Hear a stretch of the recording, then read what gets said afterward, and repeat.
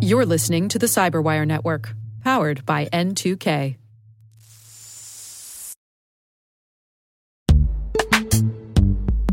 This episode is brought to you by Palo Alto Networks, the leader in cybersecurity. As AI-driven attacks increase, organizations can't afford to have network security that's stuck in the past. Discover how Palo Alto Networks can help you predict what's coming and proactively secure against it with a zero-trust, AI-powered network security platform built to secure whatever, whenever, wherever. To learn more, visit paloaltonetworks.com/network security platform.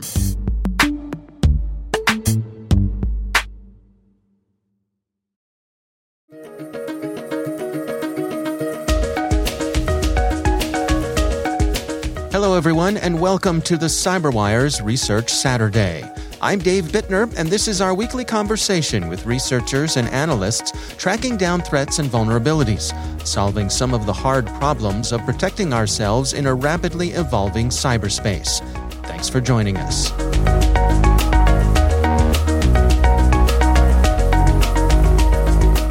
So, going back about a year ago, we started working on a totally distinct project where we were attempting to break natural language processing systems. Joining us this week are Nicholas Boucher and Ross Anderson, both from the University of Cambridge. The research is titled Trojan Source: Invisible Vulnerabilities.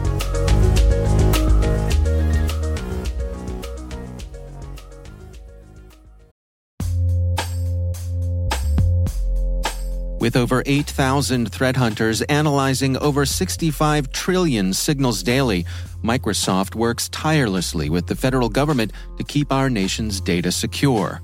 This 30-plus-year partnership is driving mission innovation that is secure by design. Whether optimizing your existing defenses or tackling advanced threats with AI, Microsoft gives you the intelligence and the automation you need to defend at mission scale. Let's work together to stay ahead of emerging threats and secure your mission anywhere. Learn more at aka.ms/fedcyber. That's aka.ms/fedcyber.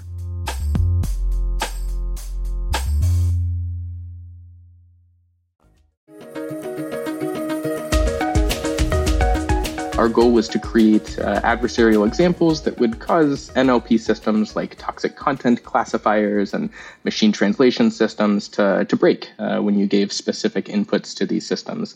That's Nicholas Boucher. And there had been lots of work on this in the past, but one of the criticisms we had of past work, or perhaps a shortcoming of prior work, was that all of these adversarial examples, they changed the way that the text looked. That is to say that someone who was using an adversarial example against a natural language processing system would see that it has been rephrased or misspelled or something along these lines. And it was usually quite clear to the victim that they were given a poisoned example, so to speak.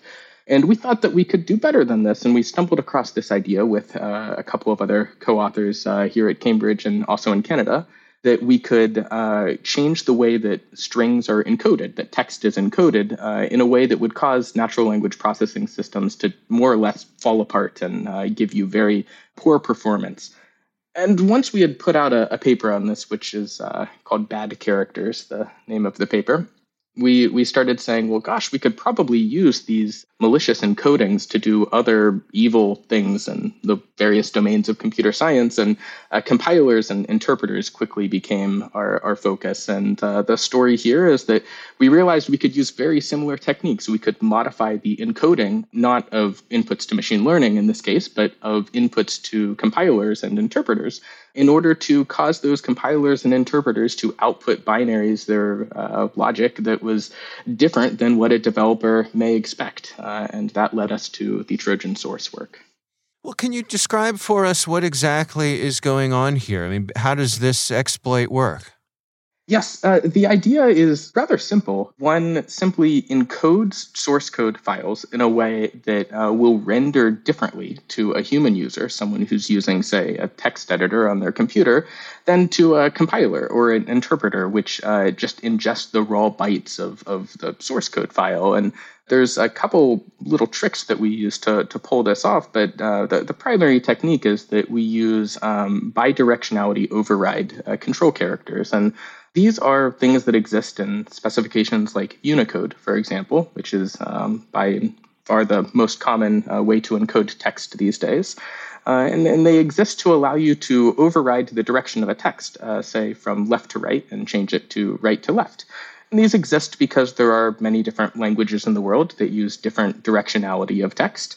And when you are writing in a multilingual setting, you may choose to write words in a way that is different than the default ordering, if you will. You may want to inject some specifically right to left words into left to right text, or change the standard order that something would be rendered.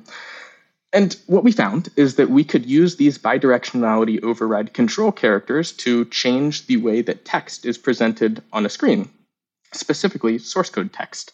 And we found that we could take these characters and we could inject them into comments and into strings inside of source code files. And when we did this, it would cause the program to, the source code of the program to be displayed differently than it was actually encoded. And that ultimately leads us to the vulnerability where we craft different logic at the encoding level than we do at the visualization level. And if that logic is cleverly crafted, you could, for example, take the opposite action when a compiler sees something than when a developer sees something. Now, Ross, one of the things that I think has captured the public's imagination with your research here is how broadly this affects things. I mean, there are many, many languages that could fall victim to this sort of attack. Well, this attack potentially affects almost every modern computer language, with the possible exception of Haskell. So whether you're writing in Go or Java or Python or C or C++ or C# or whatever, we've come up with examples of code that will look different to a human reviewer than it will look to a compiler. And this has led to a number of interesting effects as we've been disclosing the vulnerability and trying to get the industry to fix it. Some of the firms to which we disclosed it said this isn't a language problem at all. This is the fault of the responsibility of the people who sell code editors and development environments. That was the attitude, for example, taken by Oracle, who has stewardship of the Java language. Other language teams, such as the Rust compiler team, for example, were very enthusiastic about fixing this problem in their language immediately. As for the development environments, GitHub, GitLab, and Atlassian are all on the job, but it's by no means obvious that everybody is.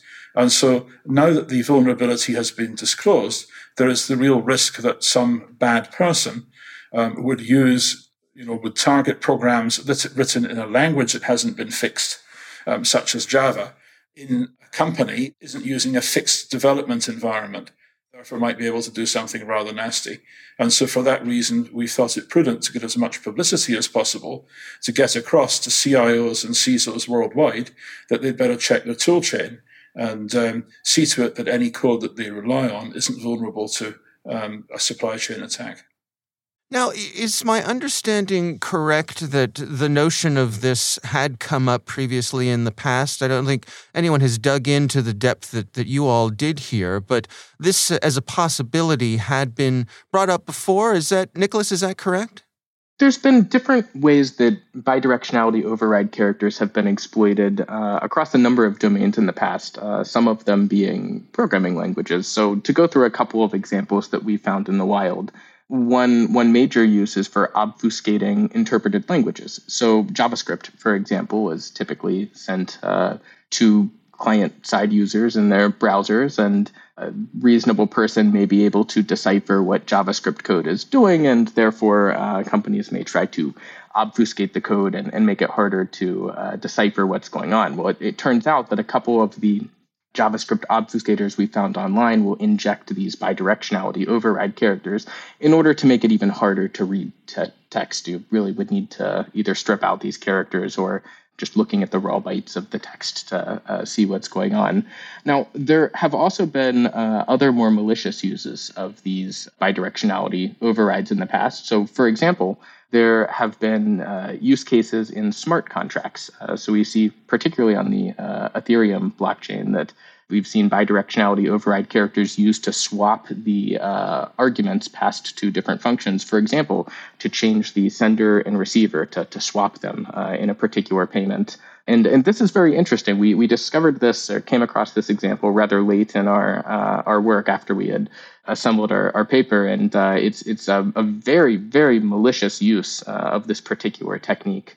And there are actually a variety of other people who have proposed online, well, gosh, we could use bidirectionality override characters in, say, comments to do precisely that, to swap the order of different arguments. And I think what we are trying to present here is a rather systematic overview of all of this, and we believe kind of inject some novel techniques that one can use for these bidirectionality override characters, particularly in the ways we propose of injecting them into strings and the ways we put them into comments. We break them into 3 different categories. We call them commenting out, stretched strings, and what is the other group that we came up with? We put them into 3 categories, all the same. So, and actually going back even further before the Ethereum example, there has been even prior work. One of the most interesting ones, I think, is that bidirectionality overrides have been used to try and change the file extension or change the way that a file extension of say malware is displayed. So if I have some executable file, some .exe that's sent via email, and I want a user to open it and them not to suspect that it's an executable file, I could, for example, inject a right-to-left override in the file name, and I could include .txt or some other relatively innocuous file extension in the name, and I could use that character to swap it and make it look like .txt is the overall extension of the file. And it turns out that this has been used to disseminate malware across email going back well more than 10 years, which is perhaps a slightly different domain, but shows that within the security setting, it is certainly well known that bidirectionality overrides can cause problems.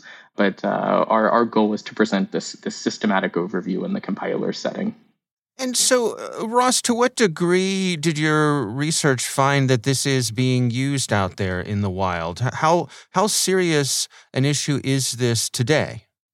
Well, thanks to a number of development environment maintainers such as GitHub and Rust, we got thousands and thousands of suspect examples of possible abuse of BD characters, which exist in public repositories. And we found that the great majority of these were just people doing careless programming, which involved strings or comments in Hebrew or Arabic.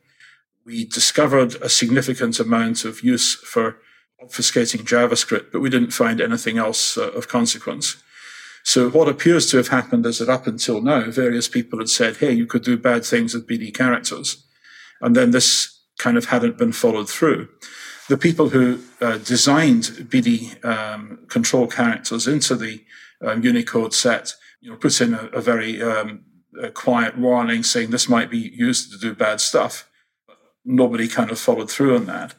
There was also some work about 15 years ago around the possible use of strange characters in domain names. And we've now got Punycode as a standard for getting canonical expressions of domain names to stop this being used in phishing.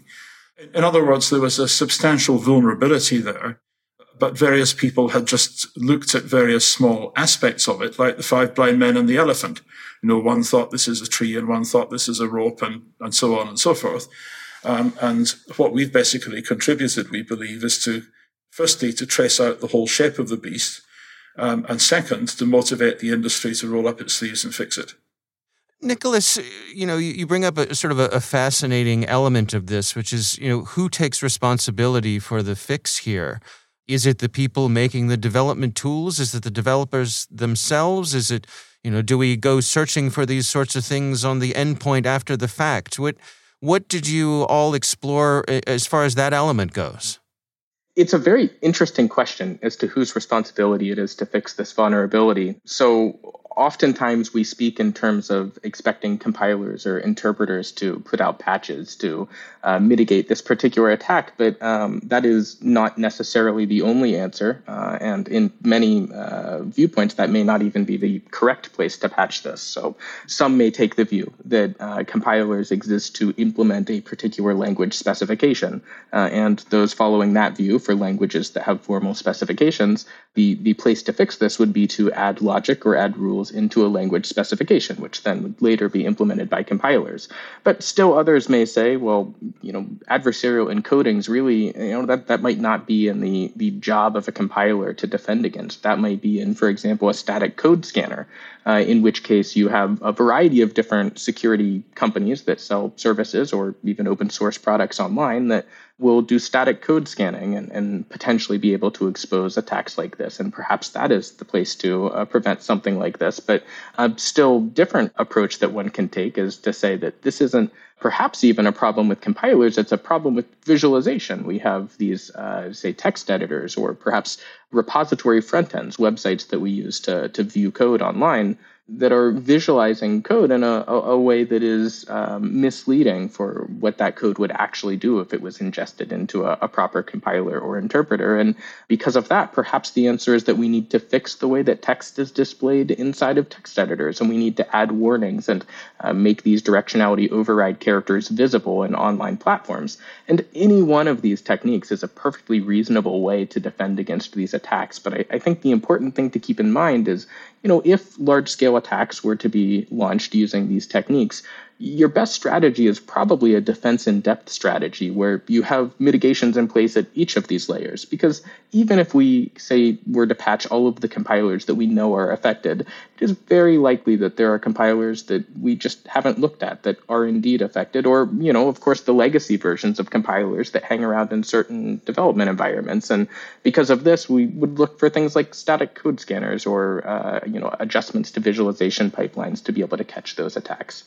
Yeah, I mean, it strikes me that, I can envision use cases for this that are actually legitimate. There are times when perhaps you want to obfuscate something for a security reason. And so do we eliminate that possibility here? It's really quite interesting, isn't it?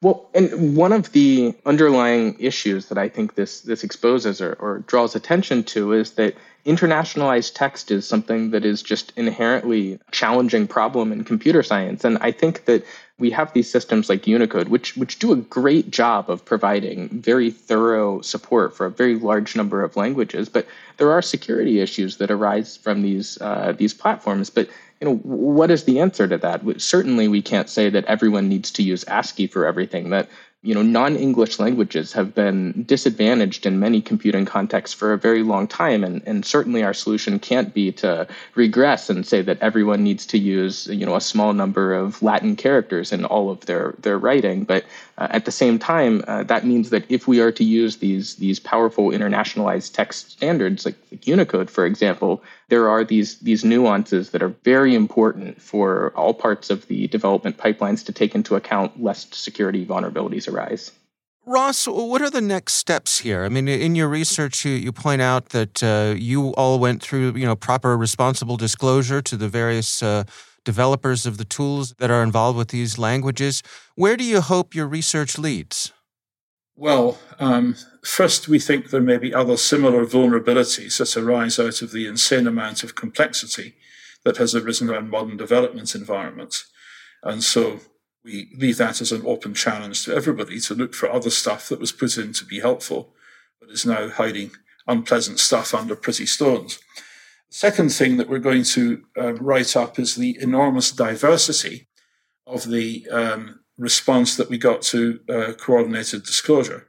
Because one of the really important things for information security is the rate at which vulnerabilities are fixed once they get disclosed, because if they don't get fixed quickly, then lots of systems end up being vulnerable. And we discovered that there was a very broad range of responses in the industry to our disclosure. The disclosure was somewhat off the beaten track because we weren't in a position of saying, hey guys, here's a 0-day vulnerability that allows me to take remote control of one of your systems without human intervention. We're saying, here is a vulnerability that allows a bad person to smuggle code into your system, perhaps through the supply chain, in such a way that humans won't notice it. And that's altogether more difficult to deal with. Now, as time goes on, we'll have more and more vulnerabilities that are more conceptually difficult to deal with. And the industrialized processes that a number of the big tech firms and others have are going to be less and less able to cope. And it's particularly interesting to see the relatively poor performance of some of the big tech companies who had outsourced the vulnerability disclosure process, right? Because if you've hired a subcontractor and told them, you will pay the following amounts, dollars X for bugs of the type Y, and we will pay you so many dollars a month to run this service for us, then of course the responders don't have an incentive to put any effort into anything that's even slightly out of the ordinary. So as a result, you may find that a number of companies have got the appearance of a disclosure system, but without really the reality. Nicholas, any thoughts from you there on where you're hoping this leads? My hope is that as many compilers and interpreters as possible be patched against this particular vulnerability. And in addition to that we continue to see changes in code visualization pipelines and perhaps even notes added to the Unicode standard to very clearly and explicitly say that this attack pattern is something that we need to watch out for. I think in the bigger picture, what worries me is less the individual developer adversaries that want to exploit something like this, but perhaps some of the more powerful, advanced, persistent threats, if you will. You could imagine that should someone have an control of an insider at a particular company or project, or simply has lots of time and opportunity to try lots of different techniques, if they are able to inject a particular backdoor that goes unnoticed, a particular vulnerability, well, we could find ourselves in a situation perhaps similar to some of the supply chain attacks that we've seen in recent months, SolarWinds not that long ago, and seeing something play out where it might not be immediately clear where the vulnerability is in code or how some backdoor got in place, or of course, if that bug happens to be ingested into a compiler's source code itself, we could find ourselves with untrustworthy compilers floating around and it not being immediately clear where these vulnerabilities are. And it's those, slightly more insidious, slightly more difficult to plan attack vectors that, to me, this represents as one of the most scary threats of the Trojan source work.